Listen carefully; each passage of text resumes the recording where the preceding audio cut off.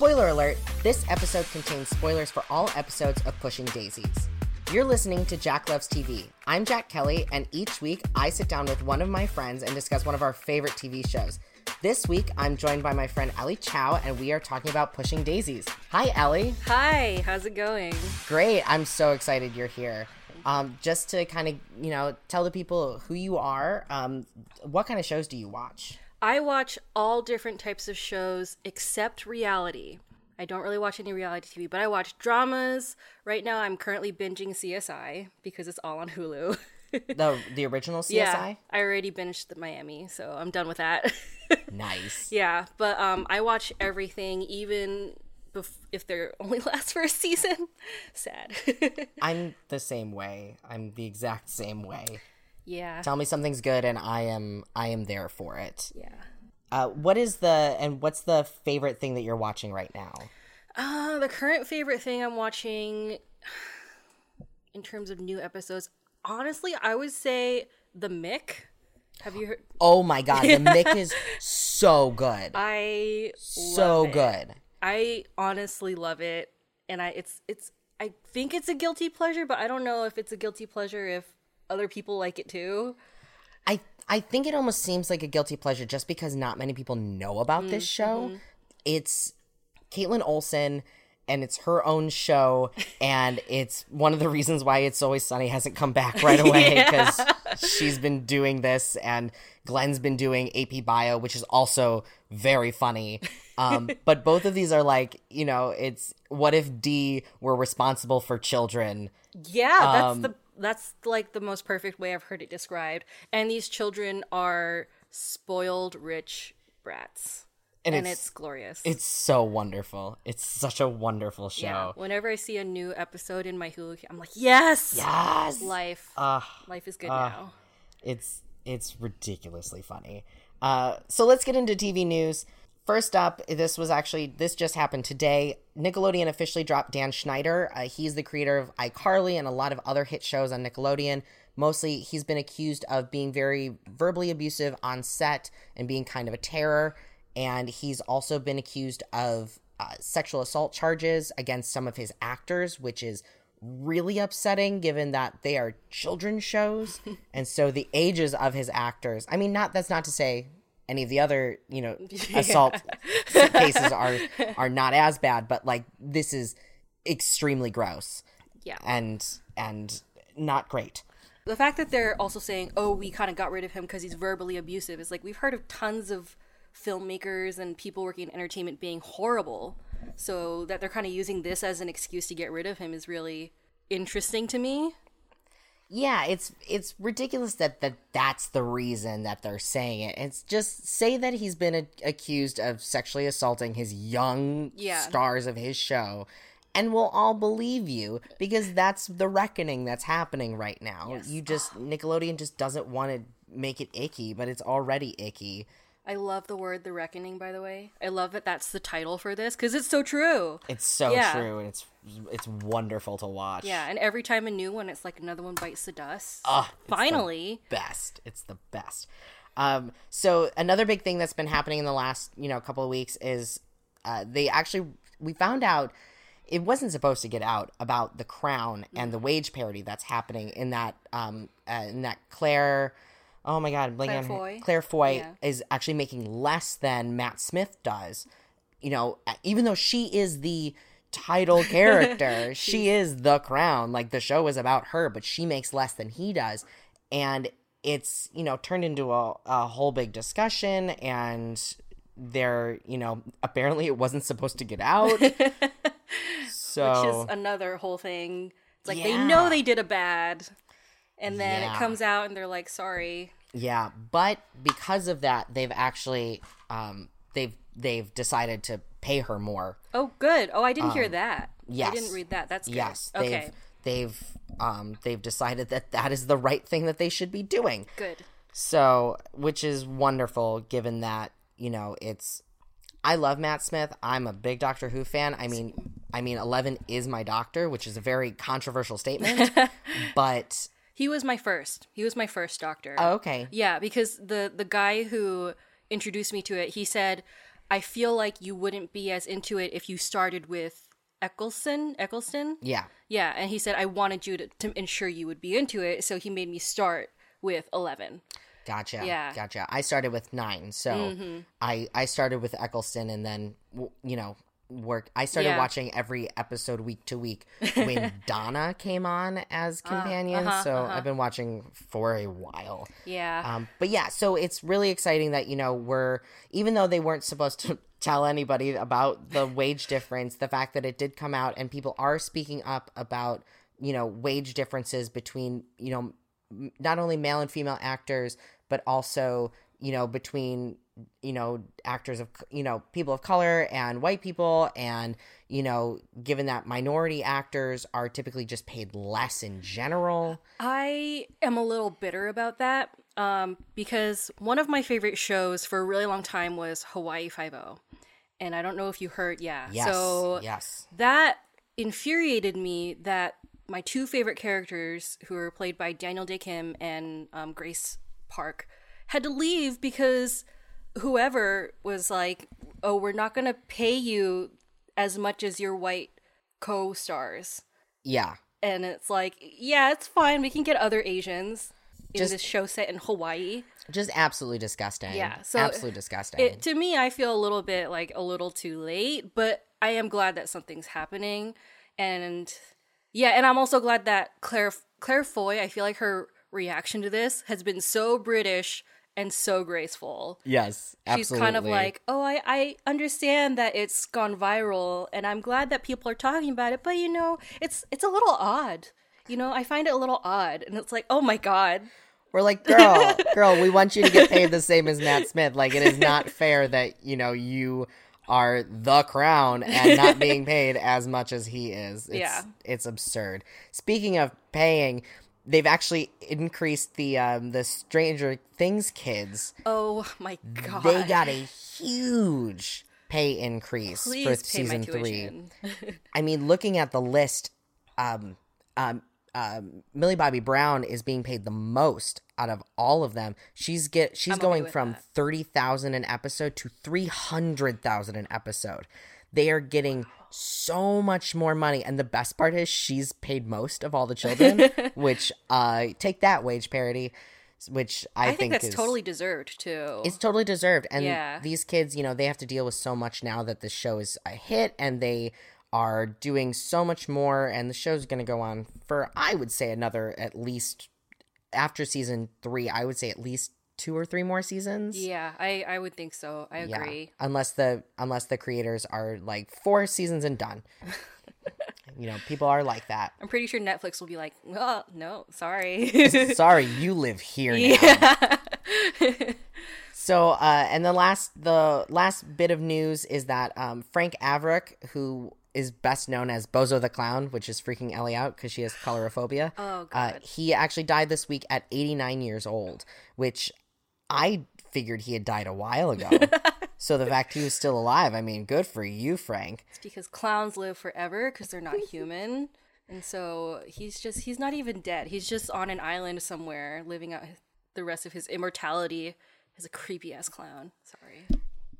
My mom actually tells me the story of when she went to like a recording of Bozo's show when she was a kid, because he recorded in Chicago. So that's, she was able to go like on a school field trip, which was very sweet. That's one reason I wanted to include this, because it was, it's a story that my mom would appreciate. Was it Frank Averick himself, or was it a franchised Bozo? Did she know?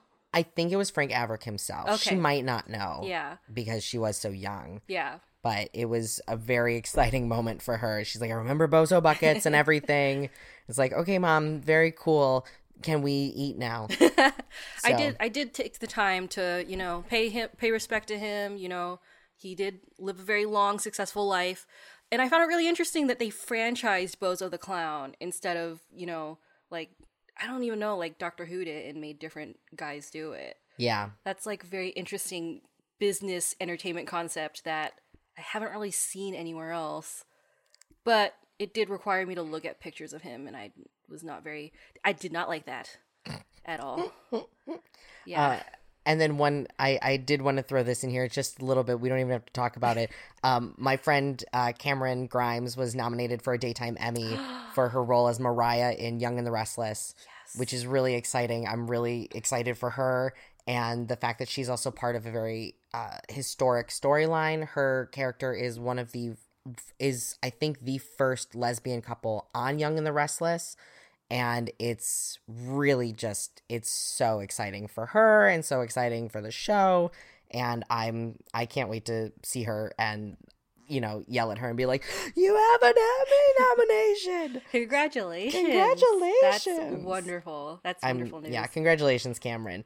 And once again, the renewals that happened this week, Game Night, Will and Grace got renewed for season 11, even though they're still in season 9. The Sinner, Travelers, Leah Remini's Scientology and the Aftermath, that I'm very excited about. Nailed It, Queer Eye on Netflix, One Day at a Time, everybody was waiting for that one. Yes. That happened this morning. Dope, Drug Lords, and The Toys That Made Us. Netflix did a bunch of renewals today, which is super exciting. I watched Nailed It with my mom this week, and it is way too much secondhand cringe factor for me, but other people love it, and I'm glad that they love it. It's on my list. It's on my list to watch. I haven't had a chance between my CSIs. I know somebody who was on it, so really? Yeah, it was very difficult to watch. Very difficult. And no cancellations this week. Oh, good. Okay. I mean, the storm is coming. We're all just waiting for the big wave of cancellations. Yeah. They're all coming. Yeah. So let's get to the conversation, why you are actually here. We're here to talk about Pushing Daisies, which, as a little refresher, Pushing Daisies is about Ned the Pie Maker. He has been gifted with the incredible ability to bring things back from the dead. One touch, they're alive. Next touch, they're dead. Those he revives can only be alive for a minute, or the next closest thing dies in its place. Ned finds out his childhood love, Charlotte Charles, Chuck for short, has died. He revives her for good, but now he cannot touch her again. Meanwhile, he helps Emerson Codd, a private investigator, solve crimes by using his ability to interrogate the deceased. I mean, what a concept for a show.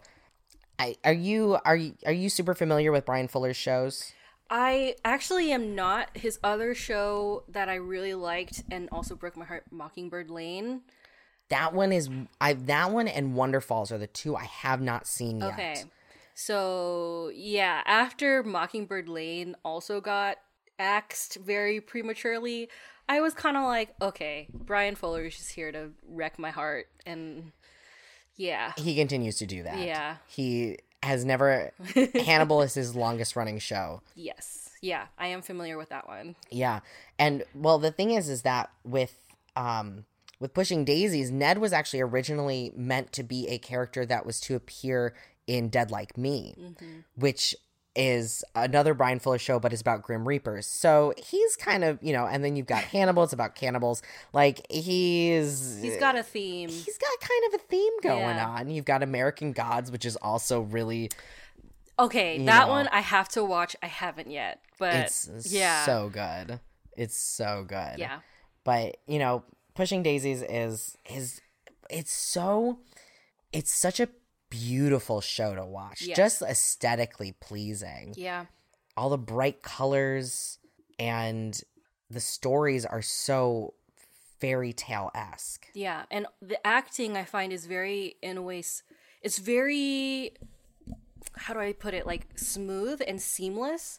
No one seems forced, which can be a little bit hard to watch. Yes. But it's just a very, I am like, let's put it this way. I am super squeamish and I still watch it. It does have a little bit of a nasty factor because it shows dead people. Yeah, and like after they've been like run over and they show like the tread marks and everything. Yeah. The makeup on that show is incredible. Yes. I mean, I believe that they won Emmys for their scenic design. If I'm not mistaken. Yeah, they were nominated for like 12 Emmys, right? Yeah, nominated for 12, even though they had 9 episodes in that first season, which, that really speaks to how awesome this show was. Yeah. And the thing about it is that it has so much in it. It's a romance, it's a comedy, it's a musical at times, and it's also a crime show. Yeah. all wrapped up into one, all narrated by Jim Dale, who's the greatest narrator and greatest audiobook reader of all times. Yes. Let's be real, he is the better version of the Harry Potter audiobooks than Stephen Fry. I will say that. Controversial statement. Yeah. But the only thing that I can ever really think of that is comparable to Pushing Daisies is The Princess Bride. You know what? I've never had that thought before, but I totally agree. Because it touches on so many different genres. Mm-hmm. I completely, you know what? My mind is blown by that. Honestly, I can't believe I haven't thought of that before.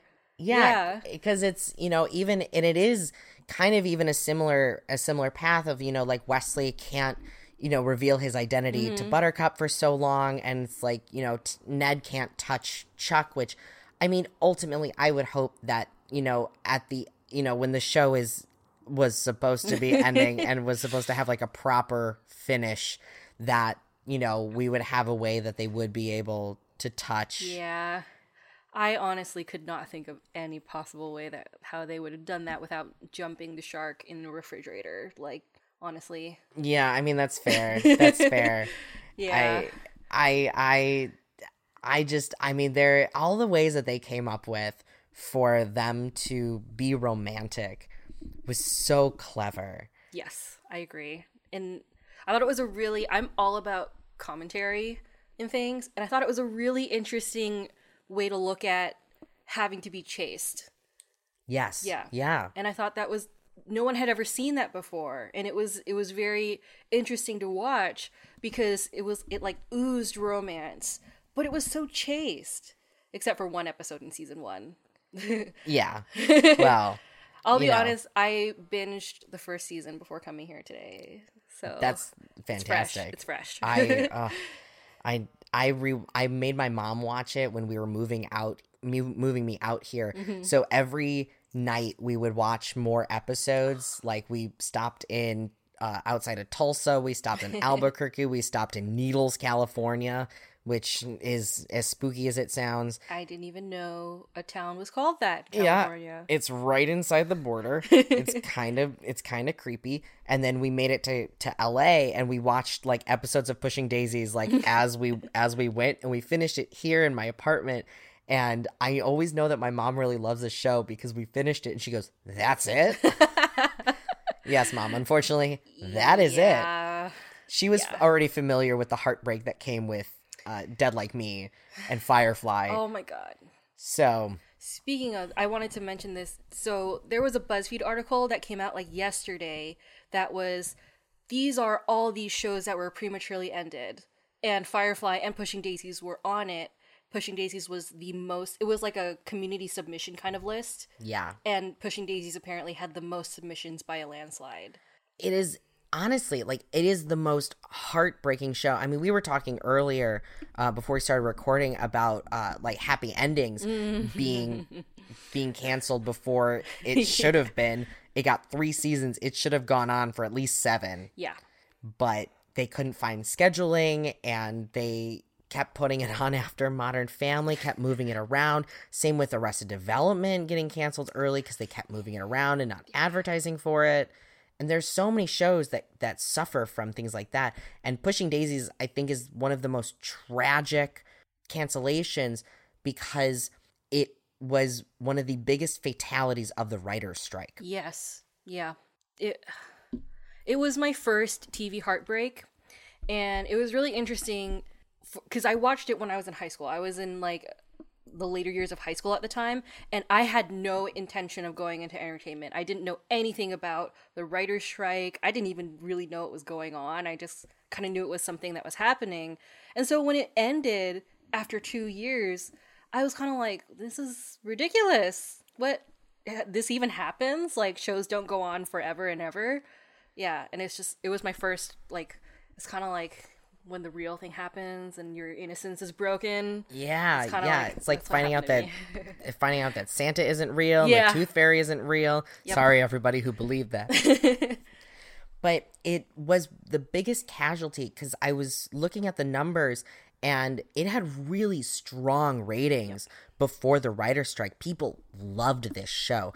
But when it came back, it lost all of its audience for some peculiar reason. I don't know if it was because of advertising and marketing.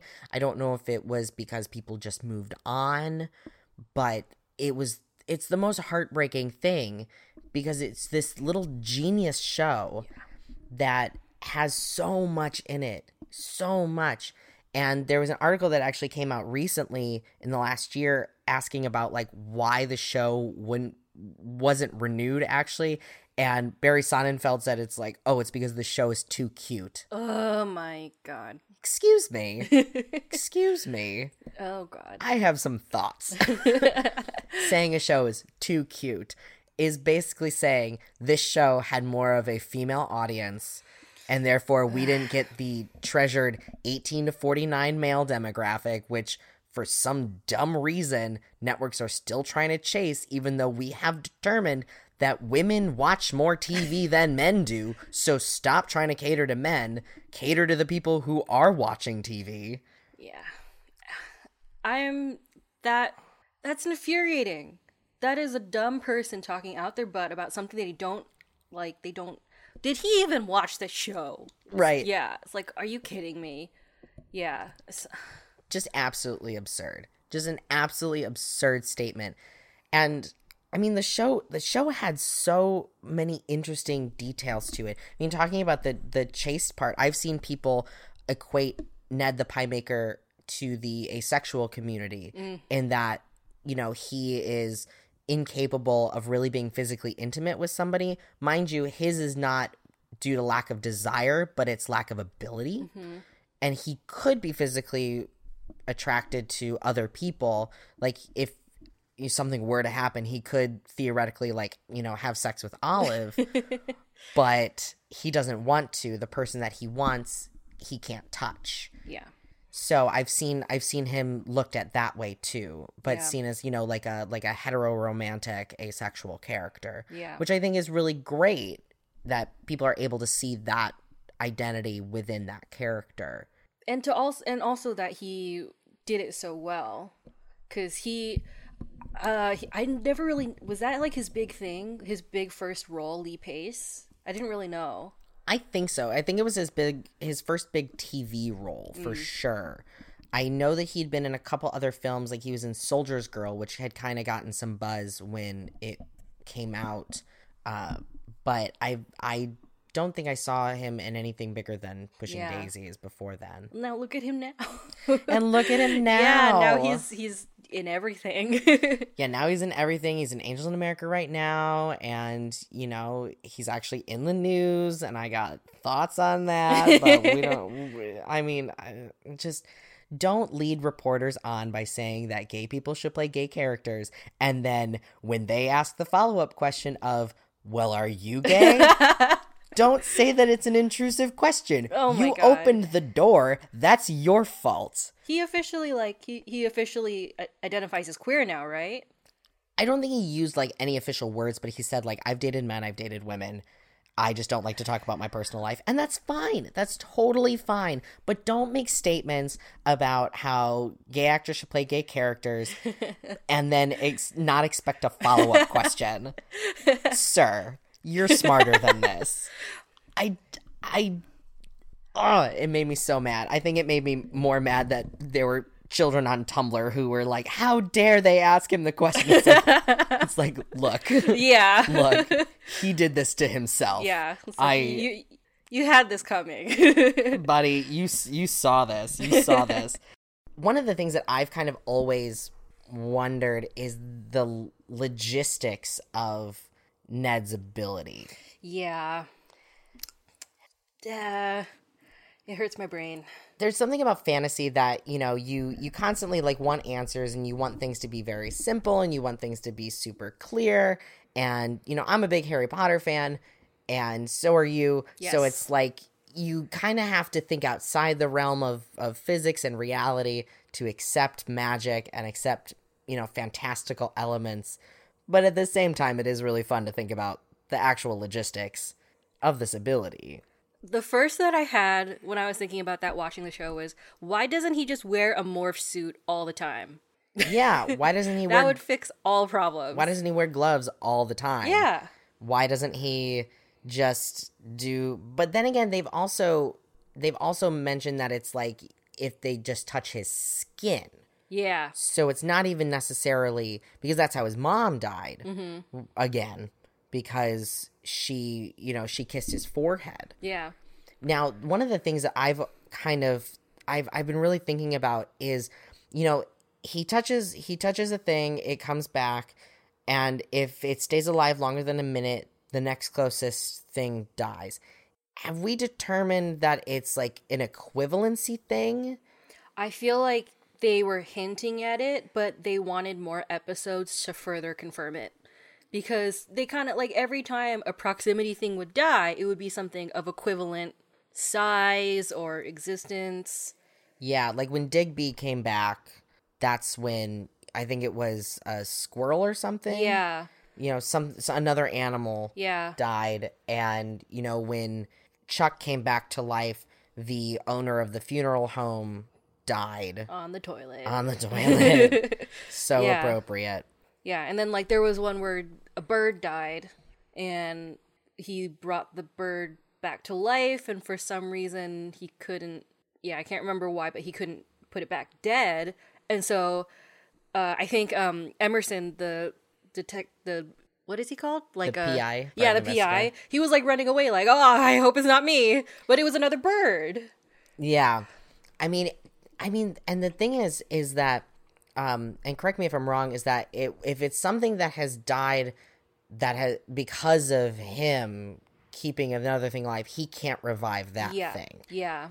So, there is... Oh, no, he can. He can? Yeah, he can, because Chuck's dad dies, and then later in season 2, he's brought back. Right. Yeah. Right. So he can. So, I mean, theoretically, he could, extend things. So, like, if Emerson were to be, the equivalency of whoever he brings back, he could bring Emerson back, and then the next closest person. But then would that be the person that he brought back? Could we keep bouncing back? Could people just keep dying? Yeah. And then But because if it's the equivalency, that means that he didn't technically touch them. Yeah. So can he bring them back again? It's interesting. I wish they would have had more episodes to, answer our questions. Forever bitter. Forever bitter. I think Brian Fuller is most bitter of all of us.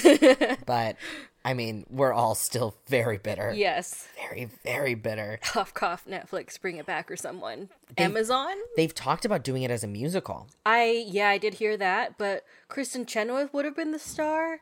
I don't know how I feel about that.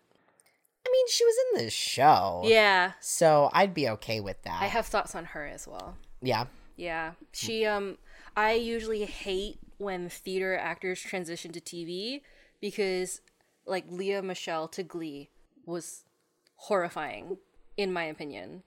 I love that trash show. That show makes me really sad and angry and all sorts of negative feelings. But I watched it anyway so that I could thoroughly and accurately talk badly about it. That's why I watched Big Bang Theory for 7 seasons. I get it. Yeah. I understand. I want to be able to argue against people. Yeah. And they can't say, like, oh, well, you've never seen it. It's like, no. Yes, I have. Let me tell you. Yeah. So, Kristen Chenoweth, I did really like her, and I'm glad they utilized her skill and let her sing and everything. She was a little bit grating to me sometimes, because she would have some theater quirks that would come out. And, Okay, yeah. It was just maybe something, I know this is very specific to me. Because otherwise she is delightful. And her transition from theater to television was not as horrible as others like Leah Michelle. Leah Michelle. Oh, God. Who also brought her divaness from theater into TV, where it was supported wholeheartedly and fed. Yeah. But Kristen Chenoweth was not my least favorite person. Anna Friel is actually my least favorite part of the show. Really? Yeah. Interesting. Yeah. I found the way she spoke a little irritating because she has a very lovely British accent in real life. Yeah.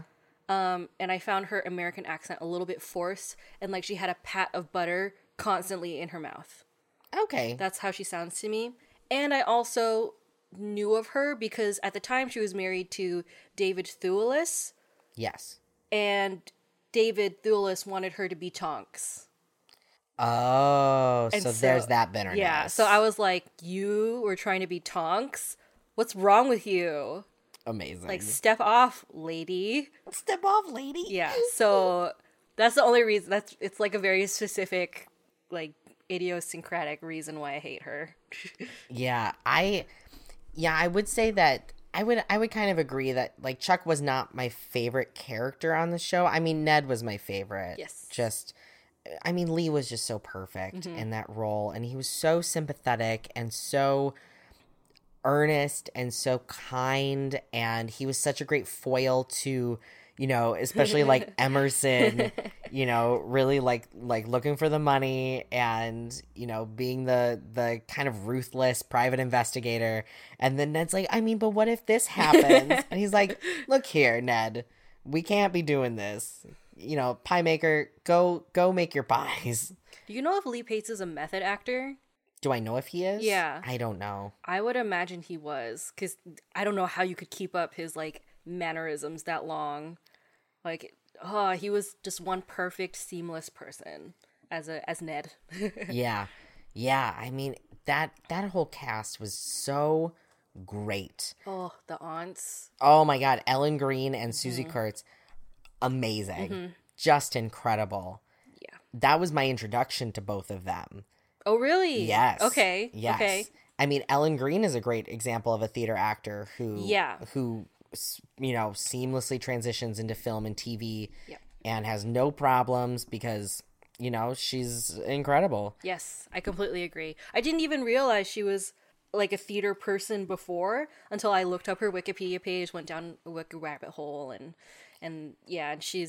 I was like, oh, that totally makes sense because of the way she is. Yeah, I mean, the Darling Mermaid Darlings, I just keep thinking of all of the, you know, the funny little quirks of the show and all of the, you know, all the weird little things that they have.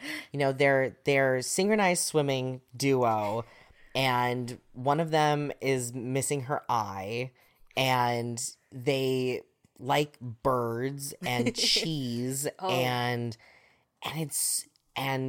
just all the things, and you just kind of like, you can see the whole world in your head so perfectly and so perfectly clear, and it's so storybook. And that's just a thing that I can't get over. It's just the whole aesthetic of the show is the show. It is, the aesthetic of the show is another character. Yes. Entirely. I completely agree. Yeah.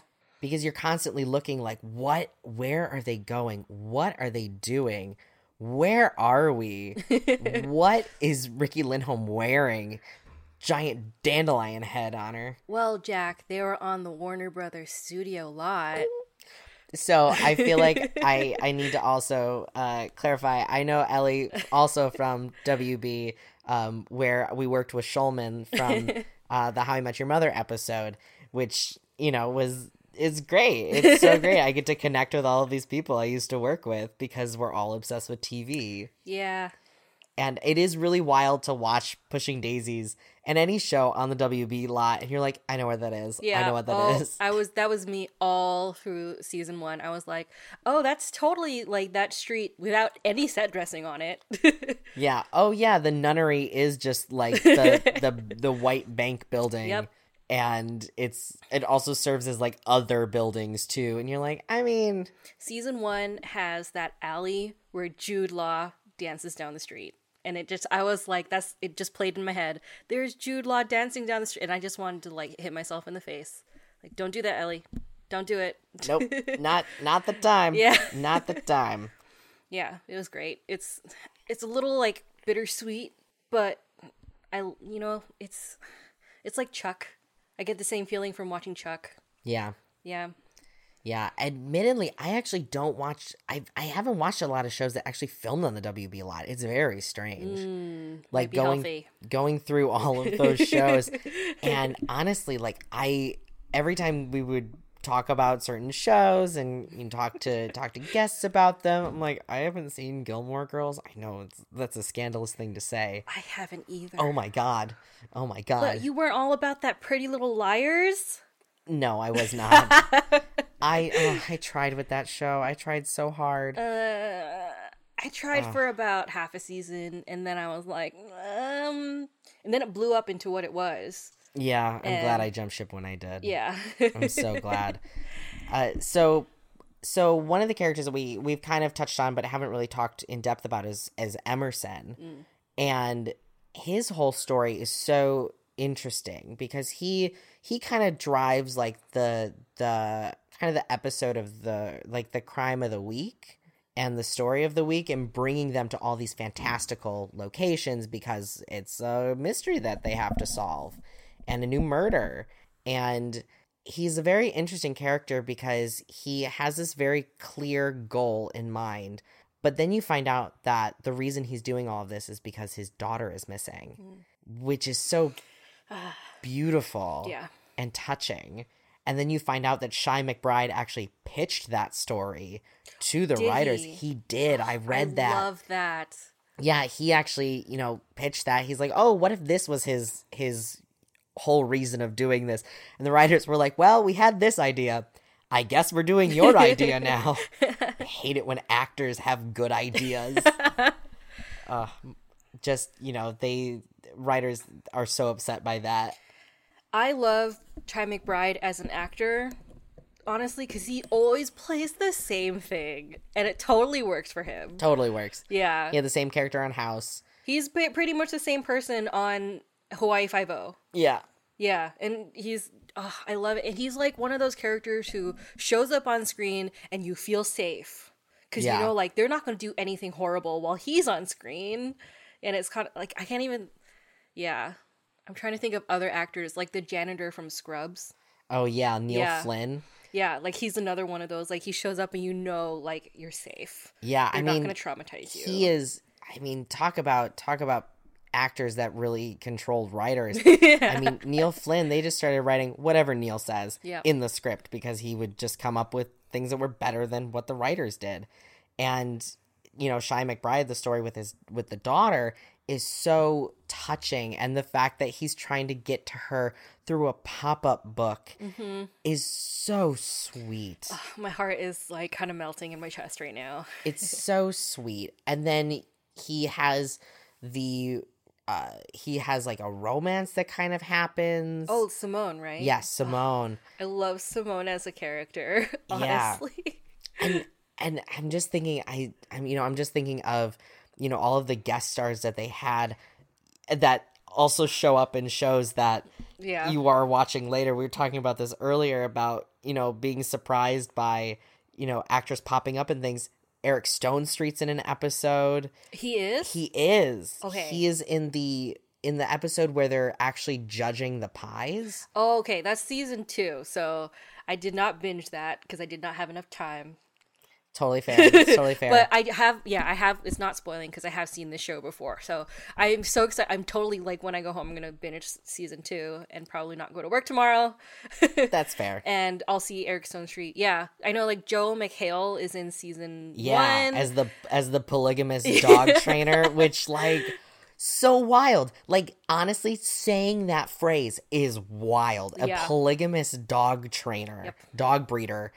And the whole reason that he like really has these specific 3 wives is because it's like the perfect breed of dog. Yeah. For Bubblegum, the name of the dog, and it's absurd. It's such an absurd thing to say, but it works in this world. And Emerson's romance is one of those 3 wives. Yeah. Which I love. And she was my favorite wife out of the 3, just saying. Agreed. Yeah. Agreed. She was delicious and just so badass. My favorite guest star, though, was Paul Reubens.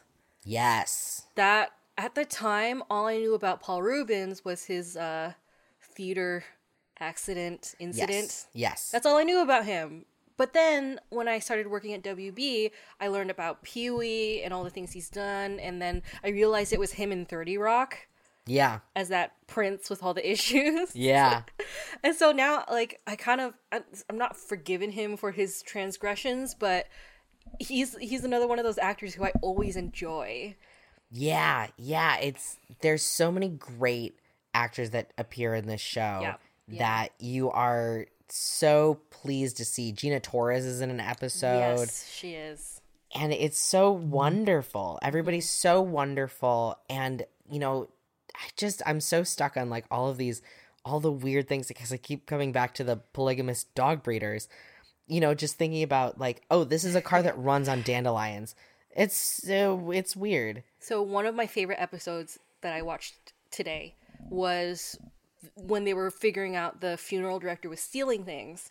And then one of them was a sword, right? Yes. And then the guy, Woodruff or whatever, super southern name, you're expecting this white guy. It's a Chinese American guy with a thick southern accent. And that is this beautiful, and as someone, I'm super, super rabidly passionate about Asian American representation. As you should be. Yes. And like the fact that they did that was kind of like, this show has everything. It has diversity. Yeah. And real diversity. Yes, absolutely. And I have a friend that I recommended this show to because we were working on a project and I had written it. I was like, well, one of my influences kind of, you know, if you want to look at the colors kind of this world, Pushing Daisies is a really great example. And the episode that she happened to watch was that episode. And, you know, she is also a Chinese American actor, and she was so happy, so excited to see that because it's such proof that you do not have to cast to, you know, specific, like, well, this is a Southern character, obviously they're white. Yeah. It's like, no, there's all sorts of people that live in the South. Yeah. You know, whether they want to live there or not, that's where they live. And the whole, and they actually made the reason really kind of brilliant. It was genius. I was so happy. It was so smart. It was so smart and so good. And they were so great about, you know, incorporating, you know, women into kind of, you know, bad guy roles and making sure that they had a lot of racial diversity. They had queer characters in there that are just normal people. And I think that really speaks to Bryan Fuller because that's just what he does. He did that in American Gods. He did that in Star Trek Discovery. That is another one I have to watch immediately. Yes, you gotta get CBS All Access. Oh, God. That's the bane of everybody's existence. I know you're trying to make money, but why? CBS, you don't have enough money? That's my question. Yeah.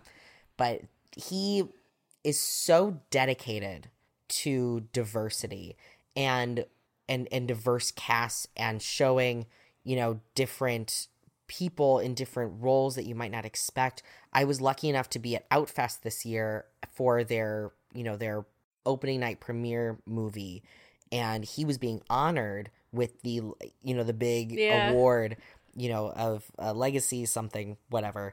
And he was talking about how he felt so blessed in working on American Gods, being able to, you know, tell the story of Salim and the Jinn, and telling the story about a queer Muslim couple, you know, queer Muslim men having sex on screen. And he's like, I feel so blessed being able to tell that story. And he is so dedicated. I mean, he names all of his female characters for the most part with men's names, which does he? He does. I haven't watched enough of his stuff to realize that. But he does. I mean, the three that immediately come to mind are, there's George in Dead Like Me is his primary character. Ellen Muth, she also appears in Hannibal. Then there's Chuck, and Michael Burnham is the main character of Star Trek Discovery.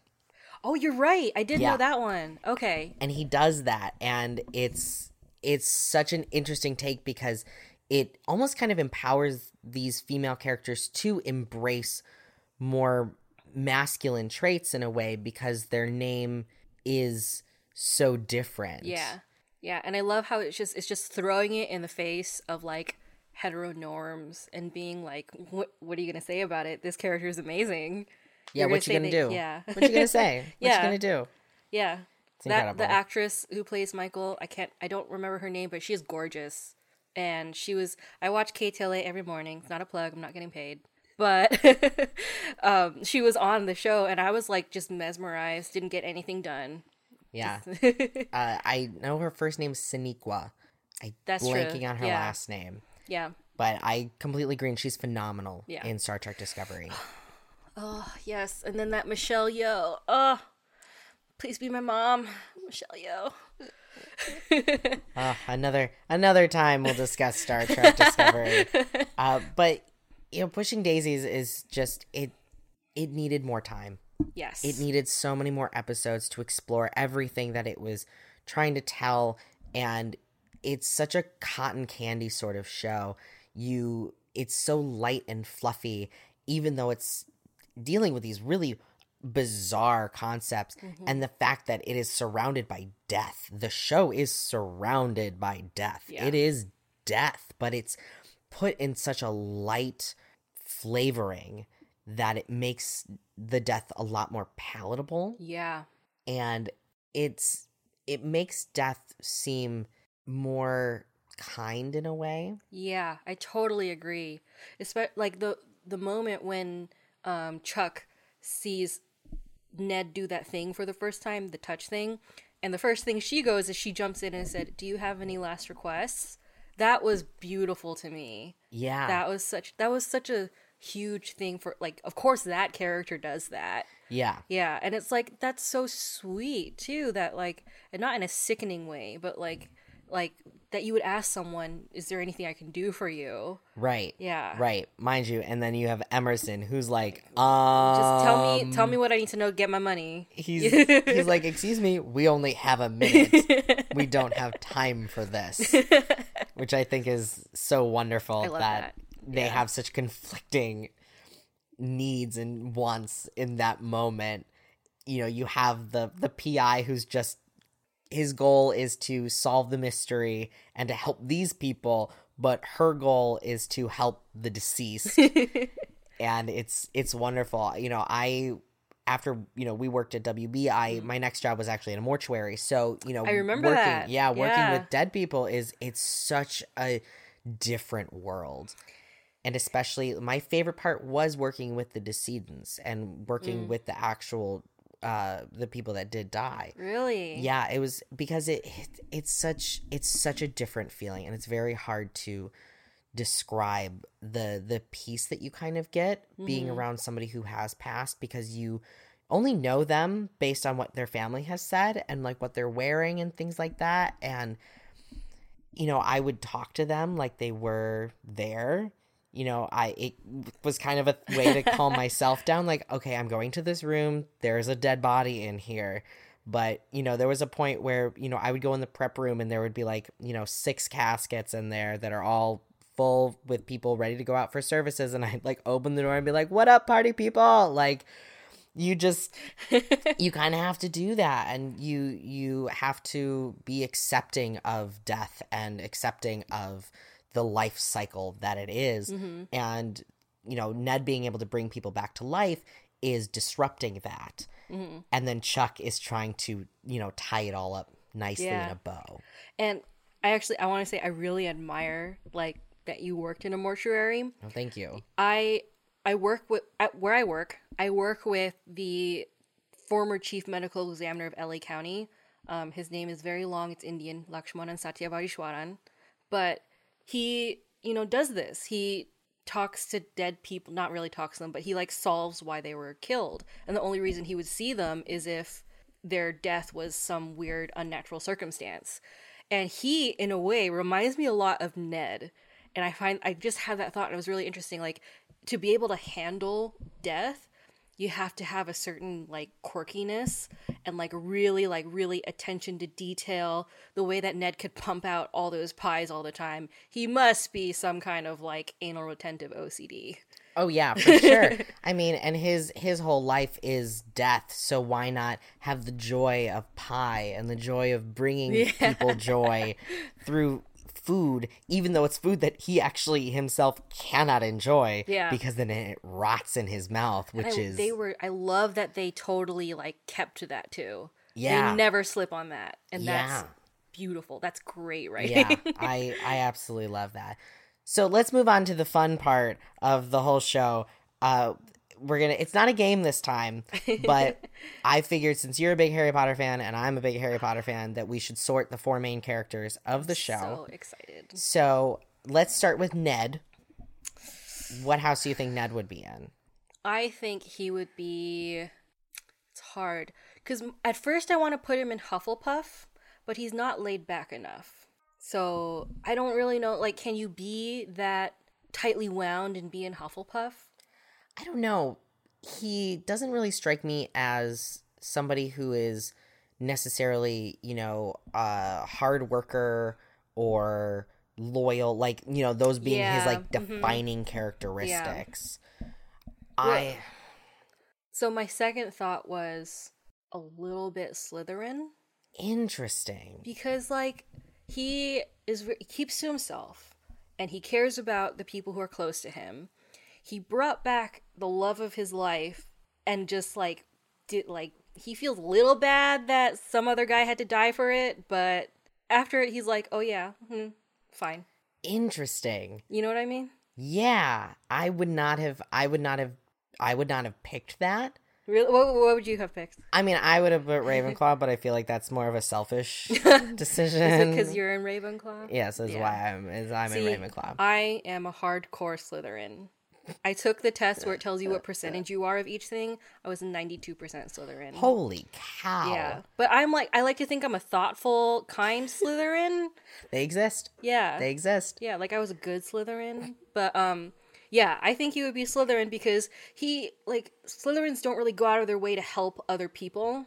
He just kind of does it because he has to. Yes. But he does go out of his way for Chuck and Emerson and Olive sometimes. Yeah. Olive sometimes. I mean, we barely talked about Olive, but that girl is wild. Yeah, she... we'll get to her in a second. So, Chuck. Where do you think Chuck would be? She would be a squib. A squib? I hate Chuck. No, I don't hate her. But not your favorite. She's not my favorite. But if I were to put her in a house and allow her to have magical abilities, I would say Gryffindor. Yeah. I could see that. I would flip between that and Hufflepuff. Yeah, I totally agree. Because her heart is, one of the things, and she's very, very brave. Yes. And she, leaves the house, and she does all of these things that her aunts never did. And she is, constantly kind of putting herself out there, but she so deeply cares about the people around her. Yeah. And she is patient and kind, and, Gryffindor, I think, is a really great placement for her. Yeah. Honestly. Emerson. I think he's another Slytherin. Yeah, me too. I mean, his whole thing is ambition and, getting to that end goal. It's like he's all about the money. That is his end goal. He does have his daughter in the back of his mind. Yeah. And he does have that, but that is his daughter. That is somebody that is of his kin, of his ilk. I completely agree. He doesn't really like to associate with many people outside of his circle either. Mm-hmm. He's very happy that Ned keeps to himself because that means that, okay, great, it's just us then. Yeah. And then he brings in Chuck and it's like, she's got to be here. Yeah. And Slytherins and Gryffindors don't really get along that well. Maybe that's why I don't like Chuck that much. Maybe. My 92% Slytherin. Maybe. I've recently done, those blend tests. Yeah. And I always get Ravenclaw on top because I always thought that you had to be really bookish to be Ravenclaw. I mean, I like learning. Like I like reading. I like all that stuff. But then I was like, oh right, Luna's in there and I'm just nutty. So that makes sense. I like learning for the sake of learning and then like, well, what can I do with this information? And then do the weird thing with it. So I, completely relate to that sort of, Ravenclaw definition, but there are always like two kind of definitions to each house. But my second one is started to become Gryffindor, which I'm very confused by. That's surprising. I know it used to be Slytherin, but now it's like Gryffindor. I don't understand it. Maybe you've become kinder. I have 0% Gryffindor. I don't know how to feel about that. My first feeling is happy, so I've never been ever sorted completely into Gryffindor. It's never been a thing that's happened, and I'm okay with that. Olive. Ooh. Olive, I think, she's difficult because she leads with her heart Yeah. often. However, she is also unafraid to go after what she wants. I think she would be in Ravenclaw. Really? Okay. Yeah. Because, like, you know how you were saying that, like, Ravenclaws can be a little bit nutty? I think Ravenclaws can be a little bit obsessive. Yes, that is Yeah. also very accurate. Yeah, like, when they like something, they Yes. like it. Speaking from experience, that is true. So, yeah, she, like, for that reason, I think she would be in Ravenclaw. And she also, like, she's very clever.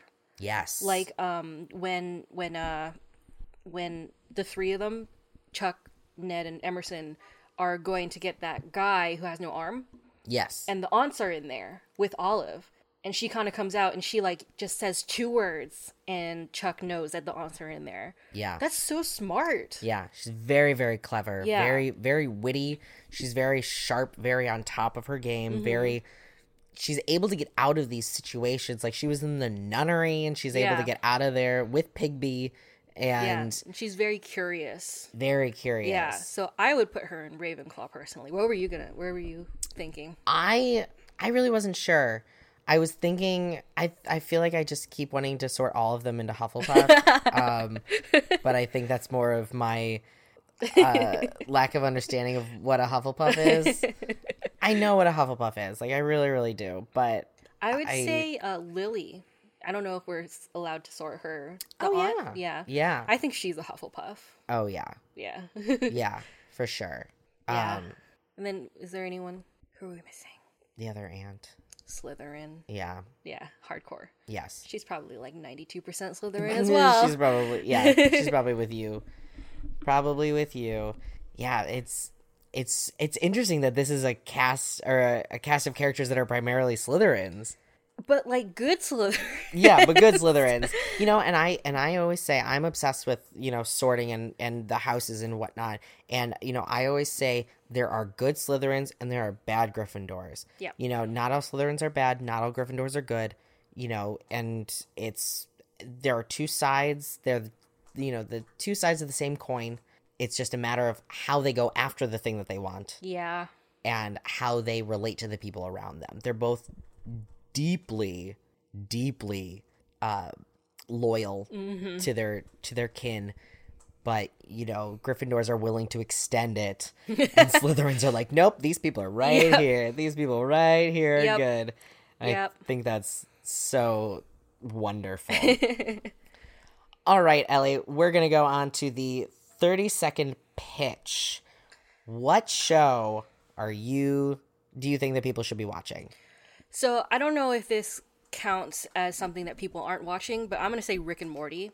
Okay. Because I recently found out that it has not been renewed for a 4th season. Yes. By Cartoon Not yet. Not yet. But it's like they're not going to start production until it gets renewed. So that's true. That's breaking my heart. Please don't do this to me. Please. But it's a show that Okay. I'll give you a countdown. 3, 2, 1, go. So take the crazy grandpa from Back to the Future and take his filter away. Put him into this nutty animation that's weirdly really soothing to watch. And put him with his grandson and his granddaughter with an amazing voice cast. These actors are so funny. Amazing writing and also like life-changing cult movement, like being able to make McDonald's bring back a discontinued sauce. Stop. It's 30 seconds. Yeah. Yeah. I watch Rick and Morty as well, and it's a really wonderful show. Yeah. Highly recommend. Yeah. I was trying to choose, but I felt like I had to use my 30 seconds for that one, just because put some energy in there. Come on, world! Renew it. Renew it! Yeah. Don't do a Pushing Daisies. Don't do this to us. Well, Ellie, thank you so much for coming in and talking about this show with me. And it's so great to see you again for the first time in so long. Yeah, thank you for having me. It gave me a good excuse to rewatch Pushing Daisies. You know, it's any excuse is a great excuse, honestly. Thank you, everybody, for listening. Ellie, do you have anything that you want to plug for the people, anywhere they can follow you? I want to plug my pug. Yeah. Please follow my pug on Instagram, Mojito Pug. Boom. Done. Yeah. We're talking about pugs earlier and how goofy they are. You can follow me on Facebook, Twitter, Instagram, all at Jack Loves TV. If you like the show, please rate and leave a comment on iTunes. Tell your friends about the show. It really helps just get the word out there and, you know, boost in the ratings, and so more people can find the show. I want to thank my producer, Christian Humes, for everything that he does.